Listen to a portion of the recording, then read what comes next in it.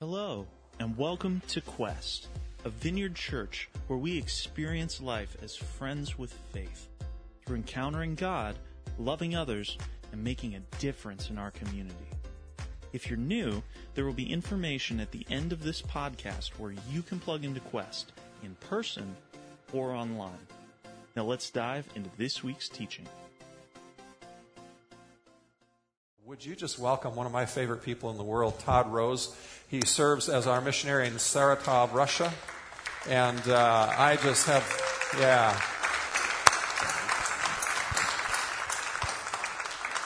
I've worked with a lot of missionaries and known a lot of missionaries, and I am one of the proudest of him of almost anybody I've ever worked with. He does such an amazing job in a tough situation, and I think you're going to be inspired by some of his story today. It's going to inspire you to go deeper in your faith and to pursue God more passionately. So thank you. Welcome. Thank you. Thank you. Good morning. It's wild to be here because even though I grew up in Westerwood, this is the longest I've ever gone from being home. The last time I was in Columbus or Westerwood was 2 years ago. And for a Westerville boy like me, even though I don't sound like that right now, give me a little bit more time. Give me another month, I should get this little accent thing going. But we'll see. My dad still says to me, he'll be in the next service, he says, "Why do you sound so funny? You sound like you're from Michigan or something." Right? So we'll see. Maybe by the end of the service we'll have it figured out. But no, it's great to be here. This not only has it been the longest time I've been gone, but this trip, it's the longest that my whole family's been with me. It's been 9 years since my whole family had joined me. We were 4 back then. We're 7 now. So it was some of you made some big sacrifices to help us come here as a family. It was a big thing for us. With all my heart, I say I appreciate it. We couldn't have come without the help of the church and without the help of that many of you provided for us. I appreciate it with all my heart. And my family does too. They are loving it, believe me. We've been to the zoo more times than I remember. But it's been, for me, the last couple of years. I remember one time when Scott Marriott told me that he read a story that a missionary does their most effective work after they've been on the field for 10 years. And he told me that when I just moved over. And I wanted to shoot him when he said that because it scared me. And but to be honest, it's probably true. The last 2 years, it's probably of the 20 that I've been living in Russia now, are, I think, easily the 2 most productive years that we've ever had, the most exciting for me personally from a ministry standpoint. They've just been wonderful. For those of you that follow us, we live in a town called Saratov. It's about 500 miles south of Moscow, down on the Volga River. And I've been there working with a big church, the biggest church in like a 5-state area there. It didn't start that way, but we've grown up. It's been a wonderful thing. They're called Word of Life. But over the last 8-9 years, I started working with international students that have come into Saratov. At first, you never would see anybody African-American, Indian, down from South American. There's just nobody like that in Russia. It's very different from Columbus, Ohio. And so all of a sudden, 9 years ago, international students started pouring into Saratov. It's a cheaper education than the West. It's about $4,000 a year for most of my students are in medical school. And so I started back then working with the international students, doing an international church. So every Sunday, we have right now about 150 people on Sundays, and they're from 25 different countries, mostly from Africa. So it's kind of my Russian pastor friends say that I'm the most complex person they know because I'm an American living in Russia, working with Africans and Indians. But like I said, from a ministry standpoint, it's been the greatest time. Every year we get to send back home 20 or so odd students that I've worked with for 5 or 6 years, and we've poured into, from a missionary world impact standpoint, I probably am in the best place that a missionary could ask for. It's wonderful. At the same time, this has probably been these last 2 years. Not only have there been changes here that are massive, but the changes there are massive, and not many of them are good towards the evangelical Protestant church. These are obviously the last 2 years have just been. Well, a year and a half ago, I called Ross on a fine Saturday afternoon. I said, I'm probably going to be deported, just to let you know. And it was close. It was touch and go. There's some laws that have been changed. We'll talk about that later on. But it's been a difficult time politically, and it's not going to get better in the near term. And in fact, when I was talking to Ross and Wendy, I said, do you really want me to share right now I'm going to be speaking today, and then a month from now again. I said, is this the best time for the church to hear Russia stories? Because every time you turn on the TV here, it's just Russia, Russia, right? And so I figured I would just come and tell you the real story about Russia. I'm kidding. So turn with me to 2 Timothy chapter 1. 2 Timothy chapter 1. We in Saratov have found some great strength from the scriptures that I'm going to read today in terms of how to live for God, how to serve God effectively, how to be a raging fire for Christ, if you will, in a world that seems to be a downpouring on the fire that you have. Seems to be a waterfall, Niagara Falls raining down on that fire, that the Spirit inside of you. So let me read it with you today. 2 Timothy chapter 1, we'll just read from the start. Paul, an apostle of Christ Jesus, by the will of God, in keeping with the promise of life that is in Christ Jesus, to Timothy, my dear son, grace, mercy, and peace from God the Father and Christ Jesus our Lord. I thank God whom I serve, as my ancestors did, with a clear conscience, as day and night I constantly remember you in my prayers, recalling your tears. I long to see you so that I may be filled with joy. I'm reminded of your sincere faith, which lived in your grandmother Lois and your mother Eunice, and I'm persuaded now lives in you. For this reason, I remind you to fan into flame the gift of God which is in you through the laying on of my hands. For the Spirit God gave us does not make us timid, but gives us power, love, and self-discipline. So do not be ashamed of the testimony about our Lord, or me his prisoners. Rather, join with me in suffering for the gospel. By the power of God, he has saved us and called us to a holy life, not because of anything we have done, but because of his own purpose and grace. This grace was given us in Christ Jesus before the beginning of time, but has now been revealed through the appearing of our Savior Christ Jesus, and who has destroyed death and has brought life and immortality to light through the gospel. And of this gospel I am appointed a herald, an apostle, and a teacher. That's why I am suffering as I am, yet this is no cause for shame, because I know whom I have believed, and I'm convinced that he's able to guard what I have entrusted to him until that day. What you heard from me, keep as a pattern for sound teaching with faith and love in Christ Jesus. Guard the good deposit that was entrusted to you. Guard it with the help of the Holy Spirit who lives in us. Amen. So there's a lot here. In fact, since I work with students, I always give them homework. I'll give you some for this week. I'd say my students range from 17 to 50, so I would say that everybody here is included in that. So homework this week is read First Timothy in the morning and read 2 Timothy at night.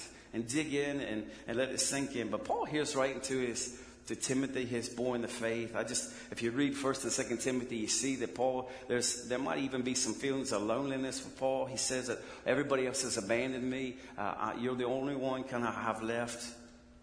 But he says the purpose, as I see it in 1 and 2 Timothy, is for Paul. He's telling his son in the faith that these are the things that you can do. These are the things that you need to do in order to be a better minister. In order to build a better church that's going to have influence in the pagan society that you have. And at one point he says, Timothy, guard your life and your doctrine closely. Persevere in them, because if you do, you'll save not only yourself, but your hearers as well. Paul is telling Timothy, these are the things you can do. Here's how to put deacons in place, how to put elders in place. There's a male-female conflict taking place. There's false teachers. And here are the things, here's the structures. Here's how to use your gifts in order to be the best minister, in order to build the most influential church, to change the culture that you live in. And if you look closely, I think you can see two powerful truths from just even verse 6. For this reason I remind you to fan into flame the gift of God, which is in you. I see, first of all, that at rebirth, at that moment where you got down on your knees, you put your hands up in the air and you say, Jesus, I've lived my life my own way.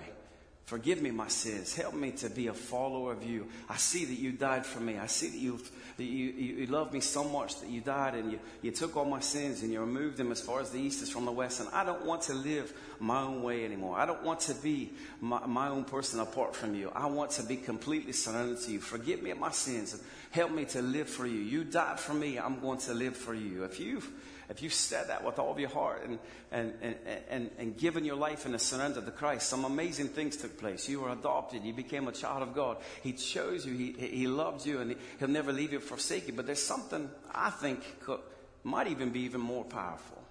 Because in that moment, it says that he gifted you. In that moment, he says that spiritual gifts were given to you. Spiritual gifts from God in order to help you be the most powerful, influential, a light into the world. Gifts were given to you. Do you hear me? You were gifted spiritually in order to help equip the church, in order to help strengthen the body, and to help be a light to this world to bring other people to Christ. In that moment, at the same time, God is sovereign in giving those gifts. But at the same time, another truth is here, is that although he's sovereign in giving the gifts, he leaves much of the fanning of those gifts up to us. He gives the gifts, but it seems to me from these scriptures that he gives us a spark. He gives us a deposit. He puts an initial deposit in us with the giftings that we have. But it's up to us to turn those little sparks, to turn the initial investment that he gives into a raging fire. Yes, God gave it, but he leaves the responsibility to maintain it up to us. I just believe with all my heart that the message here in 2 Timothy is, Timothy, feed the flame that was put in you. Feed that. I know your grandma. I know your mom. They prayed for you. They taught you. They gave you, the elders, we put our hands on you and we prayed for you because we knew the job was so mighty. We knew the task ahead of you was so incredible, but we saw something in you, Timothy. So we put our hands on you, we prayed for you, and we saw this teaching gift. I think if you look in 1 and 2 Timothy, it just rages at you that Timothy's gift is as a teacher, as a preacher. And we see it in you now. It's not enough to just sit back and let that be enough. You've got to rage this. In South, I cook out all the time. I bought an American barbecue, and everybody loves to come over. I've got this great little plastic thing that just fan the flame. And I went looking for one here, and apparently you guys don't need those here, but we do. And our charcoal is so bad, but that's a different story. And so he says, take the gift that you have and fan it. It's not enough to have a spark. It's not enough to sit back and say, oh, God has gifted me great. Grab a Cuban cigar. Fan it. Fan it so that the gift that you have is a raging fire that consumes.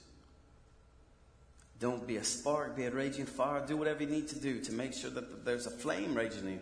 And Paul says, guard it, value it, protect it from the rain, put more wood on the fire, keep blowing sun. It's the most important deposit outside of salvation that you have.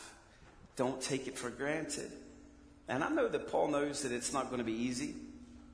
He knows that in the first century Ephesus as well as 21st century Westerville, there are many factors that are constantly around us raining down on our fire.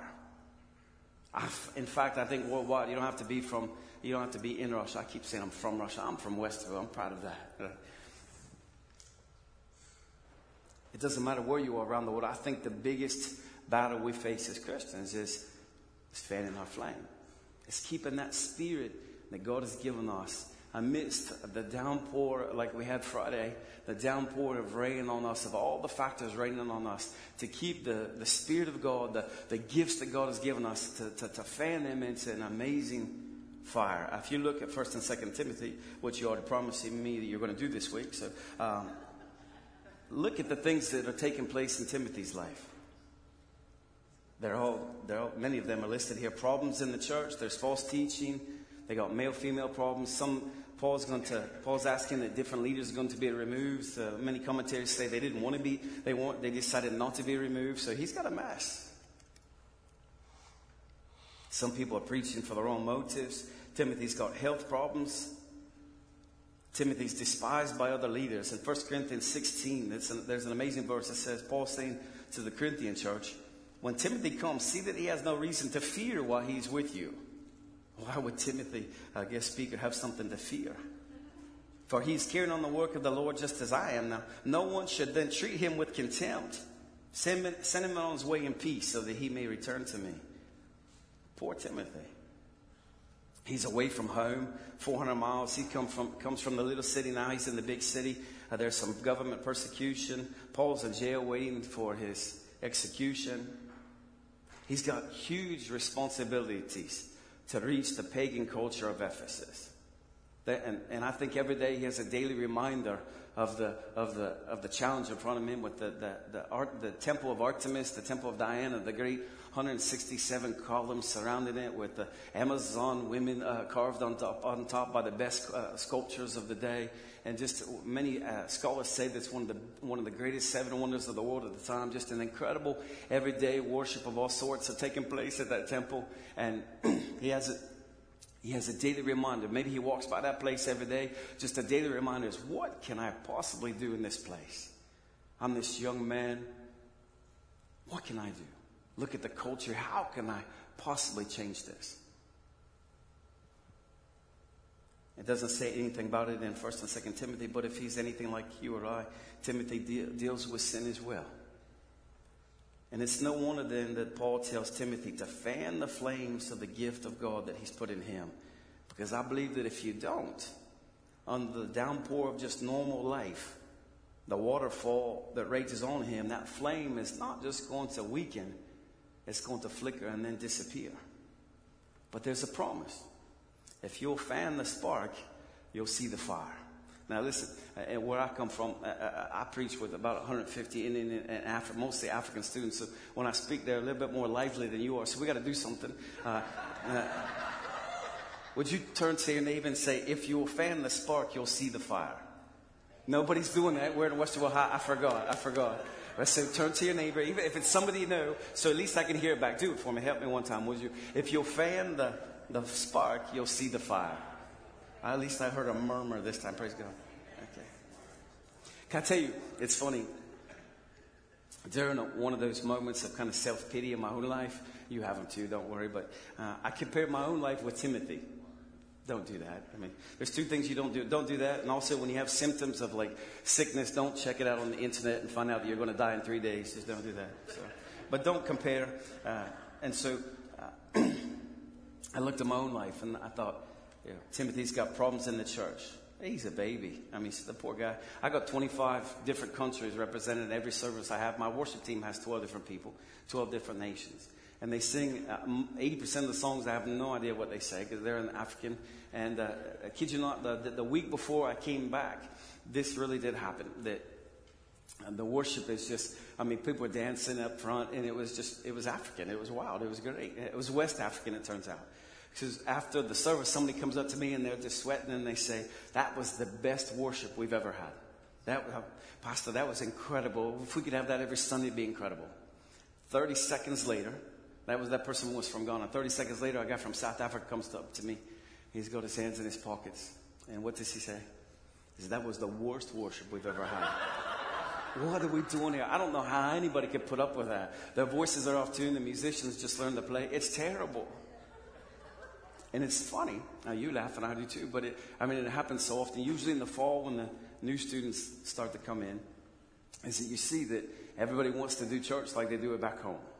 It's like, and if I heard that phrase a million times, it's, but Pastor, we got to do things differently because we don't do that in Ivory Coast. We don't do that in Gabon. We don't do that in Namibia. I mean, I've learned places that if you asked me 5 years ago where Namibia was, I would never find it. And I say, and we work and we fight and we bring it together to say, who are we? We're not a West African church. We're not a South African church. We're not a Russian church. We're certainly not an American church. We're an international service. And I think every church on this great world should be like that. You follow me? And so we have a device that we use, and it's powerful for us. It says we're from different nations. We have to speak different languages, different cultures, but we're all unified, united together by God, by the love of God, all for the glory of God. We know why we're here. We're going to sacrifice. We're going to give up our preferences. But we're going to find a unity here. But it's a messy unity at times, make no mistake. Timothy's 500 miles away from home.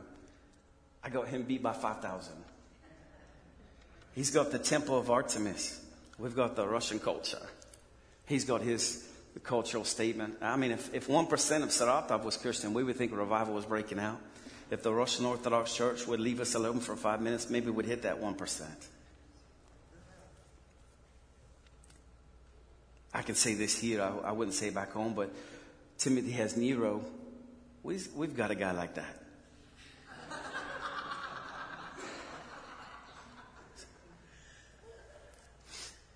I didn't name him. My phone's still on. I'm just making sure. And so I just went on. Timothy doesn't have 5 kids. He doesn't have a wife that can't argue with me correctly because we don't understand each other all the time in English and Russian. I throw in MSNBC, male pattern baldness, and I'm just calling Timothy a wimp. He's a baby. He's a baby. Come on, Timmy. I'm just playing. I'm sorry. See, here, talking about Nero, our version. This was about a year and a half ago. We were trying to do an event, and in the morning, it got put off. And I pick up my phone, and I said hello. And a person that speaks much better English than I do says, "Where are you, Mr. Todd Roese?" And I said, "I just have a guess that you pretty much already know where I am." And he says, "Well, yeah, we do. Could you be at your office in 15 minutes?" I said, "Yeah." I get there in the Attorney General's office, the assistant to the governor, the anti-extremism, anti-terrorism, the FSB, which is the new security bureau. I just 20 policemen of every different type, and they're looking at me like, as I walk into the room, they're looking at me like, who is this God that has put this city in such an uproar? I felt like Paul a little bit, and I walked in. I said, "Can I get you guys some coffee?" And the attorney, the governor's assistant, she's a lady that's like 6 foot. She just looks at me and she can't believe it. And they pulled me together and they said, "Mr. Todd Roese, you got to understand, there are 2 things in Russia." This is in February 2016. There are 2 things in Russia that are just not going to happen in 2016. And we have amazing resources and people and money and the budget we have. It's incredible for all those offices. These 2 things are not going to happen. Number 1, there's not going to be any act of terrorism in our city. Number 2, there's not going to be any Western influence in our city that's going to push us farther away than who we are as Russians. Not politically and not in any other way. And here, the governor gets a phone call at 10 o'clock last night and finds out there's some sort of guy named Todd Roese that's working in a cult called Word of Life. And he's bringing 300 international students to do a camp. And he's going to teach them who knows what, to do who knows what in our town. It's not going to happen. And we talked and we argued and we pushed through it.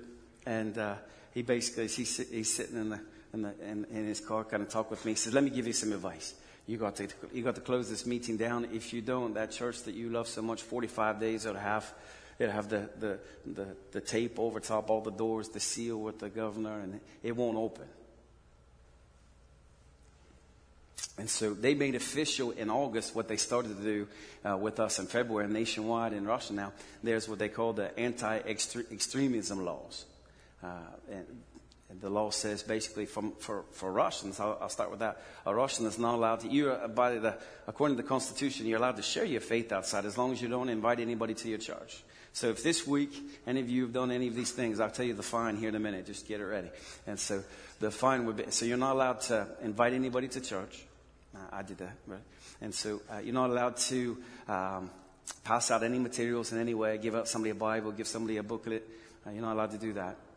And if somebody comes to church as a guest, I don't know if there's any guest here, but the minute that a guest comes to the church, then the service becomes missionary activity. And it becomes kind of illegal if anybody would go up and kind of influence them to be a part of that church. You're not allowed to. Missionary activity is completely illegal now inside all of Russia. And so one church that they did a video on YouTube to say, hey, they did it in English for their international students in their town. Say, hey, we're having an Easter service. Would you like to come? And if you would, the service starts at this time this day. Come on. And so the fine was $15,000, which the church that I work with, would be 1 year of the offerings just for having an internet invitation. So one person he's an Indian, not from our town, but he was working in the ushers team in his church. And a guest came in, and guests come in different varieties. There are real guests, and then there are paid working guests with a badge. And so he comes in, and as they say, are there any guests here for the first time? He raised his hand, and a guy comes and gives him the welcome materials. And there was a police car waiting for him outside. He had a wife. He had a daughter that was 1 year old. She was Russian, my situation as well.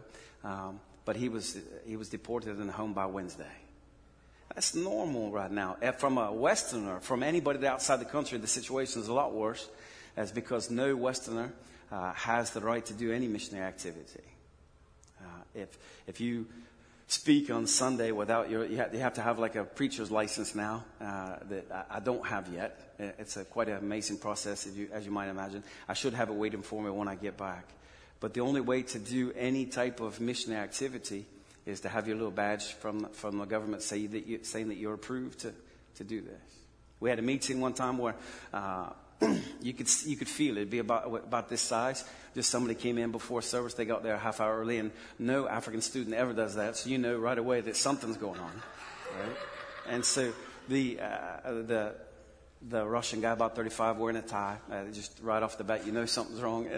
And he's walking around talking to everybody but me. I go up to talk to him, and he just kind of blows me off. And he goes around the other students, and he's asking them mostly about the offering. So it's just, you don't have to be a prophetic person to figure out something's not right. And so immediately we just switched to a prayer service. Because if anybody gets up, if a singer would get up, they could sing. But if they would exhort in any way, fifth-year student, they've sacrificed for 5 years, and they've got 1 more year left in medical school, they'll be gone by Wednesday. Right? Somebody preaches, somebody takes an offering, if somebody gives a testimony, you're now engaged in missionary activity, which is a Westerner, a foreigner of any kind. It's absolutely illegal. And so we've kind of, we weren't born yesterday, so we've kind of approached it this way. As you walk in now the door of our church, there's a big thing. It says in English and in Russian. It has just big letters. If you walk into this building, you recognize now that you're not a guest. You're a member just like any one of us. So by walking into this building, now we make you sign a form. You say that there's zero missionary activity taking place. And if a Russian comes into my service and they won't fill out the form, we have no choice. I've got no choice but to say there's a service that starts at 11 o'clock at the Russian church, and we'd love to have you come. But God bless you. You can't be a part of this service. It's an amazing time, and it's not going to get better. The folks in Moscow that I've talked to say that a couple years from now, a new law is coming that if you're not, the only way to get that badge right now, it's very difficult. But in the future, in order to preach on Sunday morning in any capacity, anybody Russian or otherwise, there aren't any that I know. There are just very few missionaries left in Russia. But in order to preach it all, coming soon will be a new law that says you have to have a theological degree from a Russian university, accredited Russian university, to allow you to preach on Sunday. Otherwise, that's an illegal activity as well. That would take care of about 99% of the pastors that I've ever met. So. But again, I say, make no mistake, let the Scripture speak to you today. I know that you don't have to be in pagan Ephesus or even live outside the United States to have your flame washed out. Many of you know exactly what I'm talking about. It's easy to live this life daily and get the emails and go to work and receive ridicule even. In any way that just normal life rains down there, that rain on each one of us. To put out the flame that God, of His Holy Spirit in us, to put out the flame of God's giftings in us. I think it's the greatest challenge that we face. But Paul, praise God, and I see my time is already short. Paul didn't leave us without the ways to fan our flames. So if you want to write this down, put it in your cell phones. Think about it this week. Talk it over in your home groups if you have them this week. But how do we fan the flames? First of all, it's not going to be easy. Paul, the man who's writing it from jail, pretty much tells you that it's not going to be easy. But he uses some incredible words to talk about how to fan the flames. And none of them are pleasant. Devote yourself. Don't neglect. Be diligent. Be fully devoted. Be prepared. Endure. Teach. Command. Flee. Continue on. Watch. Guard. Make your best effort. Fight. In Timothy 6:20 says, 1 Timothy, guard. Keep watch over what has been entrusted to your care. So, first I would say how to fan it in the flames. You got to value it. You got to value that gift that God put in you. You got to say to yourself and to the whole world around you, and to hit Jesus on the throne and say, thank you. I bless you for this deposit you've put in me. Now, I want to fan it into flames. I'm going to protect it. I'm not going to let anything, not Nero. I'm not going to let my Uncle Bob. I'm not going to let words said against me. I'm not going to let busyness. I'm not going to let sin. I'm not going to let anything rain down on my gift. I want it to transform this world. That's why I was born. That's why I'm here. That's why he chose me, is to make a difference in this world for his kingdom, so that this church will grow to be a church that the gates of hell can't stand against. And where I came from, somebody would have said amen and yelled out loud, but that's okay. A couple other ideas. Use your gifts. See them grow. You're fanned by serving. 1 Timothy 4:6. If you point these out to the brothers and sisters, you'll be a good minister of Christ Jesus, nourished on the truths of the faith and of the good teaching that you followed. 4:11. Command and teach these things. 4:13. Devote yourself to the public reading of scriptures, remembering that Timothy is gifted in preaching and teaching. Preach and teach. Don't neglect your gift, which was given to you through prophecy. When the body of elders lay their hands on you, be diligent. Give yourself wholly to them, so that everyone may see your progress. Tim, when you use your gifts, you're going to grow. And other people around you that maybe just are settling for that spark, they'll see it and be inspired to do the same. A friend of mine, I used to come home every year, and I always came home at the end of April, because it was softball season. And I came home every year at the same time, end of April, left in the middle of July, and played. I used to play 8 nights a week, if that's possible.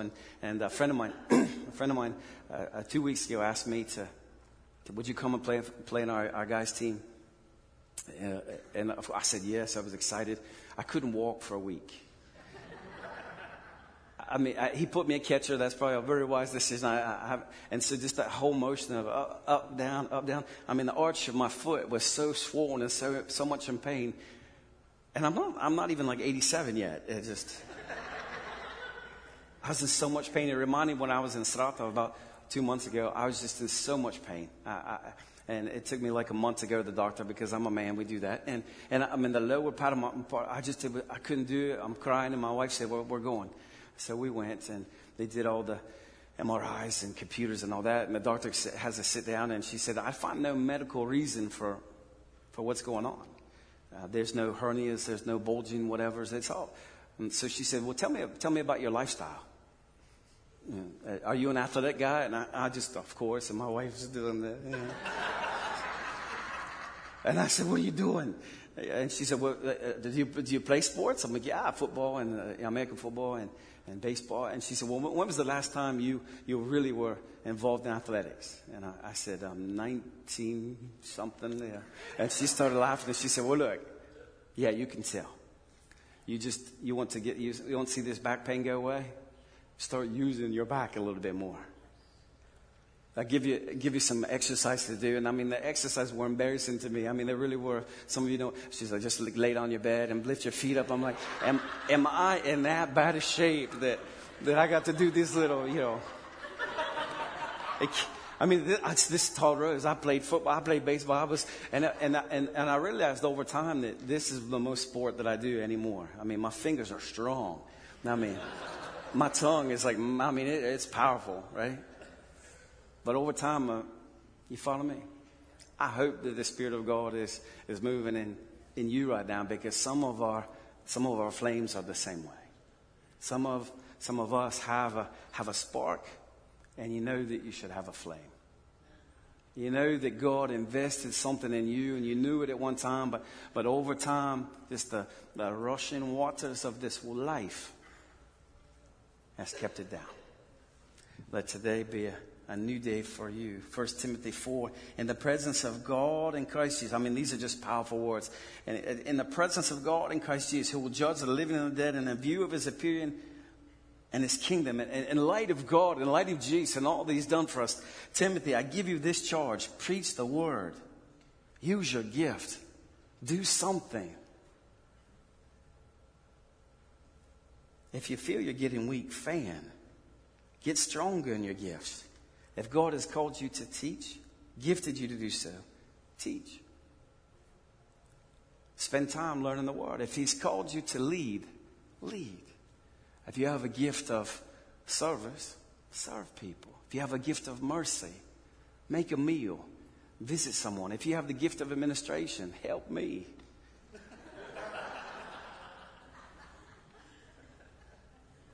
Whatever you have, whatever has been deposited in you, put it to use.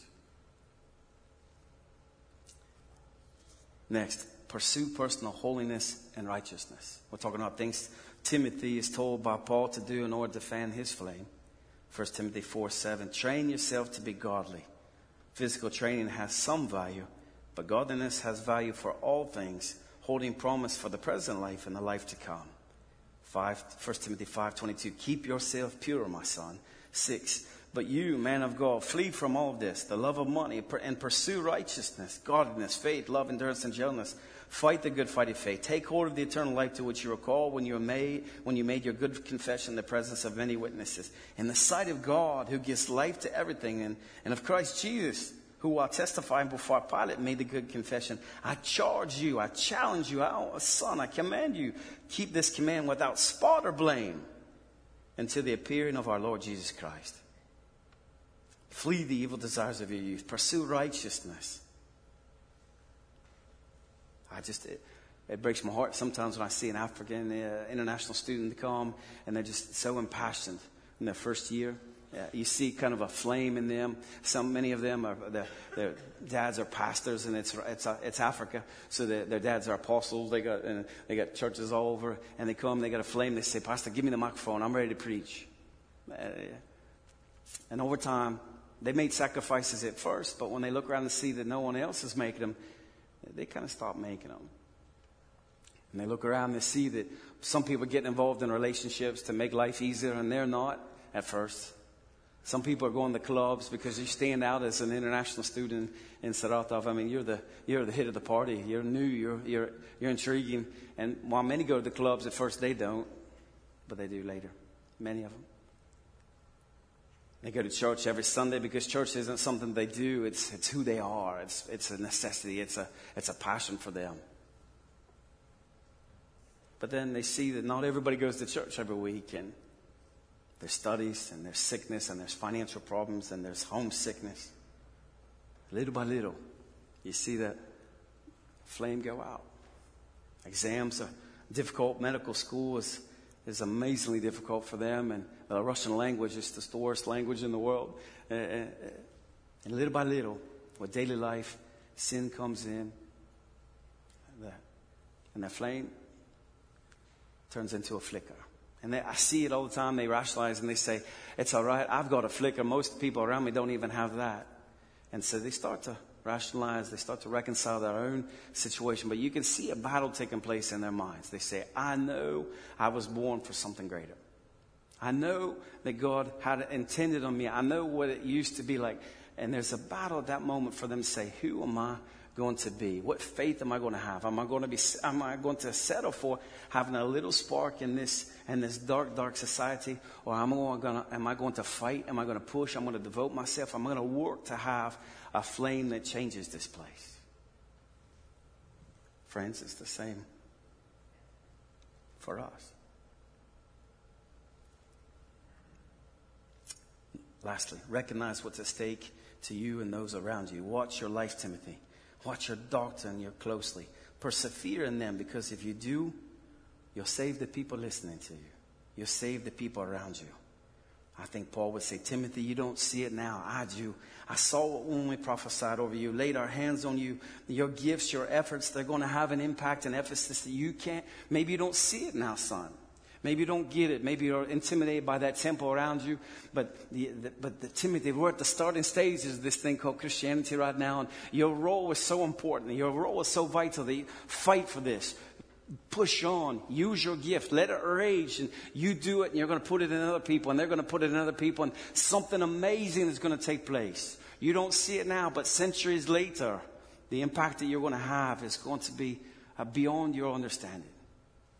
I'll conclude with this to say, I look at a friend of mine went to Ephesus not long ago from Russia, took a trip. And of that temple, there's one of the 167 columns left. There's just one standing up there. And it's not even the original. For centuries, they couldn't even find the place. But now they left one column. My friend takes a picture and says, that's amazing. It's a column from the great wonder of the world. He says, to me, it's just a great example of antique Greek and Roman culture. To me, it's one of the greatest pictures of Christian culture. To me, it's one of the greatest pictures of what one man, what one boy, what one young man can do if he'll say, I'm going to fight for this flame that's inside of me. Man, I don't know what's going to happen, but I'm going to do it with all my heart, soul, and strength. I'm going to fan the gift that's in me into a fire because, and he didn't see it in his day, but 200 years later, they burnt that place down. And the whole area was Christian. And I think it's because of one, well, you could argue and say it's one boy had an incredible influence to change a culture. And right now, that one little column that's left up is to me one of the greatest examples of what you and I can do in this life if we will fan the flame that God deposited in us, the investment he put in us that demands a return. Would you close your eyes? I'll pray for you. Jesus, we love you. It's our greatest desire to become more like you. It's our greatest desire, Jesus, to not just to be in heaven with you someday, but to bring your kingdom here on earth, Father. That other people would see your salvation. That other people would be impacted by our lives, by the words we say, by the good things that we do, by our leadership abilities, by our serving, by the gifts that you put in us. God, if I could give anything back to my hometown or to my church here that loves us so much, God, I'd say, please fan the flame that they have. Fan the spark that they have into flame. And Jesus, I'd say, please, if there are folks here today that their spark is weakened over time because of inactivity, because of sin, because they didn't value it necessarily, just life just came rushing down on them like a waterfall to put it out. Father, I say, rekindle it today. Fan it into a flame, Father, that will help others, that help this church, that will lead this city to you, God. Oh, Father, fan the flame in us. Fan it in us. Thank you for listening to this week's sermon audio. If you're loving Quest Podcast, let us know on Facebook or Twitter by using the hashtag #GoToQuest. For more information on Quest, who we are, and what God is doing here, or if you would like to help support Quest financially, please visit us at gotoquest.org. That's GOTO Quest.org. Thanks for listening.